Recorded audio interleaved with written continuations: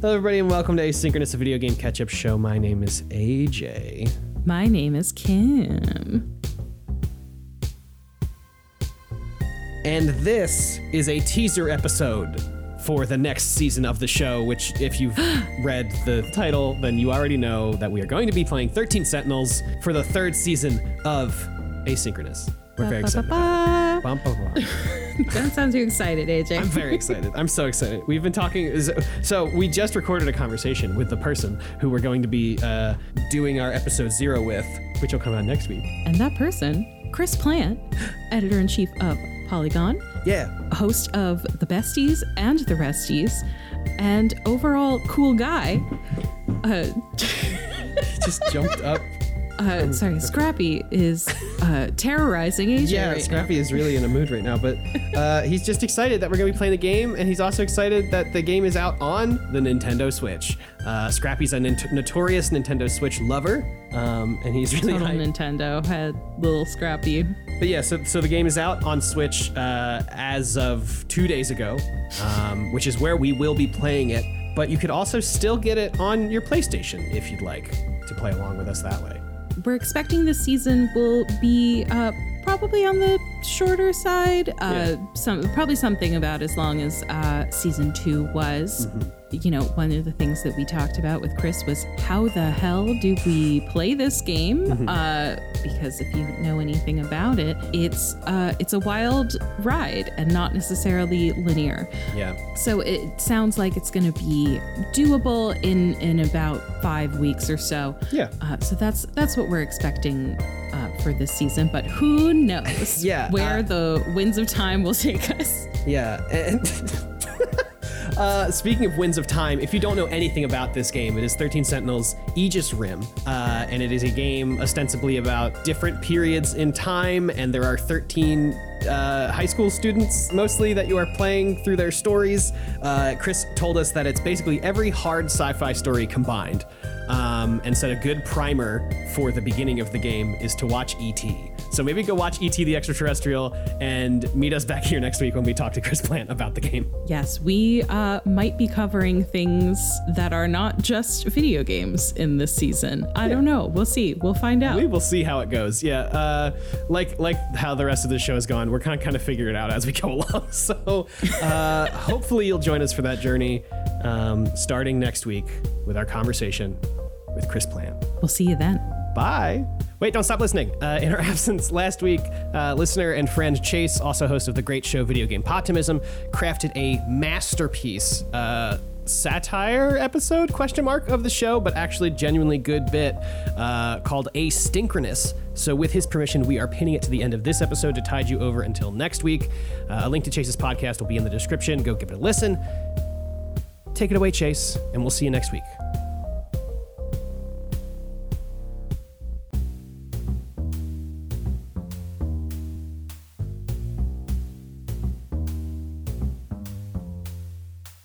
Hello, everybody, and welcome to Asynchronous, a video game catch-up show. My name is Chase. It's actually just me. I didn't have enough money to hire Kim. Got a very special episode for you. A little bit later on, I'm going to be talking about a game that no one has told me to play. But first, I've got some bullshit, and I would like to share it with you. This week is the 100th anniversary of Star Fox. That's right, 100 years ago, in 1922, they came up with the character Star Fox as a way to inspire the troops, I guess, going off to war. It's not true. It's just a bit. Just like I'm using it as an intro to the segment. It's fine. It's fine. Anyway, so I'm gonna go over some of these Star Fox characters, and also where they would take me on our first date if I was gonna date them. So why don't we start at the top, huh? Fox McCloud, the leader of the bunch. You know him well. He's finally back to take me on a date. So I think this one's pretty obvious. This one's straight down home plate. We're going to Olive Garden. I think that much is clear Fox strikes me as the kind of guy who knows what he wants, which in this case is Italian food, but he's like so busy running actually Star Fox that I don't know that he's really like gotten out enough to know that there are other Italian restaurants other than the Olive Garden. And look, it's expensive. Don't get me wrong. If you've ever been there, you know it's not a cheap place, but we will be splitting the tour of Italy, which I believe does come with chicken parmesan, which Fox says he loves. I will be honest, this date will not go well. I think we're going to quickly realize that we do not have a spark together. Fox is way too married to his job, and it's not going to come across as interested at all. He's kind of just here to check a box, you know what I mean? Sorry to jet, but I'm in a hurry. Oh. Okay, on to Falco.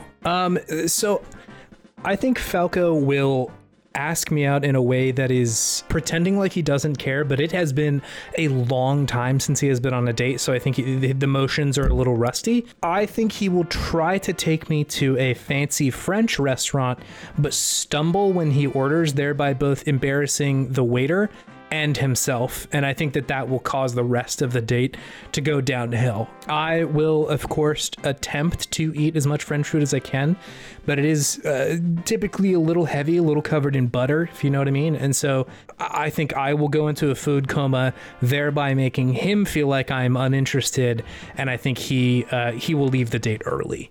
Which, he's just getting back out there. It's sort of expected that there might be some hiccups in the dating scene, but I will go home feeling unsatisfied with this date. Game over, pal. Of course, next up, Slippy the Toad. Slippy would invite me to his house so he could make dinner for me. A fairly accomplished cook. He taught himself how to cook during the pandemic, so while not, a professional chef, he's certainly got his chops up. We will be having a just pasta. He made some pasta, fresh, of course, which I will say will be good. However, there will be awkward conversations because both of us are fairly introverted people. One of us will start talking and interrupt the other, and we'll both say what at the same time, and then sort of try and start the conversation again. It won't really go that well, having unacknowledged the fact that we did just kind of trip and fall on our face in the conversation. I will politely eat his food. I will have one drink, and I will go home bidding him adieu. I made it! I'll analyze right away. Next on the lineup is Peppy Hare. Of course, a little bit older than I might go for normally, but I thought, why not? I'll go out on a date with him. He will take me to his local dive bar that does have surprisingly good food. I will eat one of their burgers that is absolutely delicious, and I'll sit with Peppy while he describes his old war stories. For a little while, this is fun, but he gets a little lost in the sauce, and the stories start becoming quite a bit more of a bummer and quite a bit less coherent. I leave by 10. This brings back memories of your dad. Switching gears a little bit, we're moving to the villains now. We will start with Wolf O'Donnell. Apparently Wolf's last name is O'Donnell. Star Wolf's last name is O'Donnell. Is he Irish? Wouldn't have expected that. Anyway, Wolf will take me to a gastropub that has just opened up in the rapidly gentrifying part of town. They do have delicious beer and their food is fine, but their lack of high-top chairs with backs on them will drive me to become quite frustrated with the date. Wolf will say that isn't a big deal, but his back will also be quite in pain. We will get into an unfortunate argument which will cause us to leave the date. He will go home and tell his friends that, he was so crazy, he just couldn't have a good time. But we all know who started this argument. I will not be defeated by this trash. Next up is Leon Pawlowski, another member of Star Wolf. Leon and I go to brunch. He has asked me to go to brunch with him, and I'll be honest, we have a pretty good time, a pretty good conversation, but it's going to leave me feeling like Leon is more of a friend to me than anything else. While there wasn't a romantic spark, he's a pretty cool dude and has pretty good taste in music. He's really into shoegaze. However, this statement from me will not go over well with Leon. He will not text me back, telling everyone that I have friend-zoned him. This can't be happening. Pigma Dengar is the next one. Pigma will invite me to hang out with him and his friends at the skate park. He brought a charcuterie board, which we can nibble on, which I will say is not the worst gesture of all time. However, his friends suck and will make fun of me for not doing a kickflip in front of them.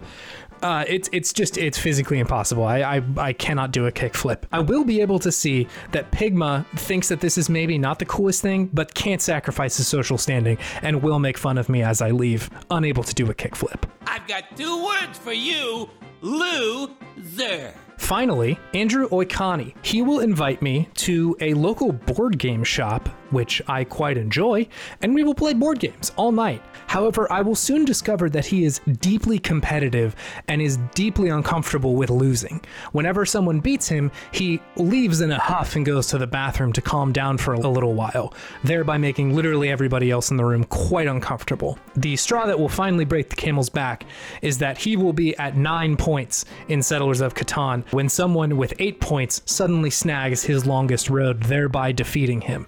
He will then leave. Give it up! You can't win! The last member of the lineup I would like to mention is Bill Gray. Bill will take me out to a restaurant that he's been going to for a long time and knows the waiters there, which I will say impresses me. Of all the dates, this one goes the best. I think I have a lot in common with Bill, and his interests are weirdly aligned with mine. We have a lot of things to talk about and the conversation flows very easily. However, I do get the sense that he very much wants to rush through the beginning parts of a relationship and skip to the part of the relationship that typically comes at least a few years in.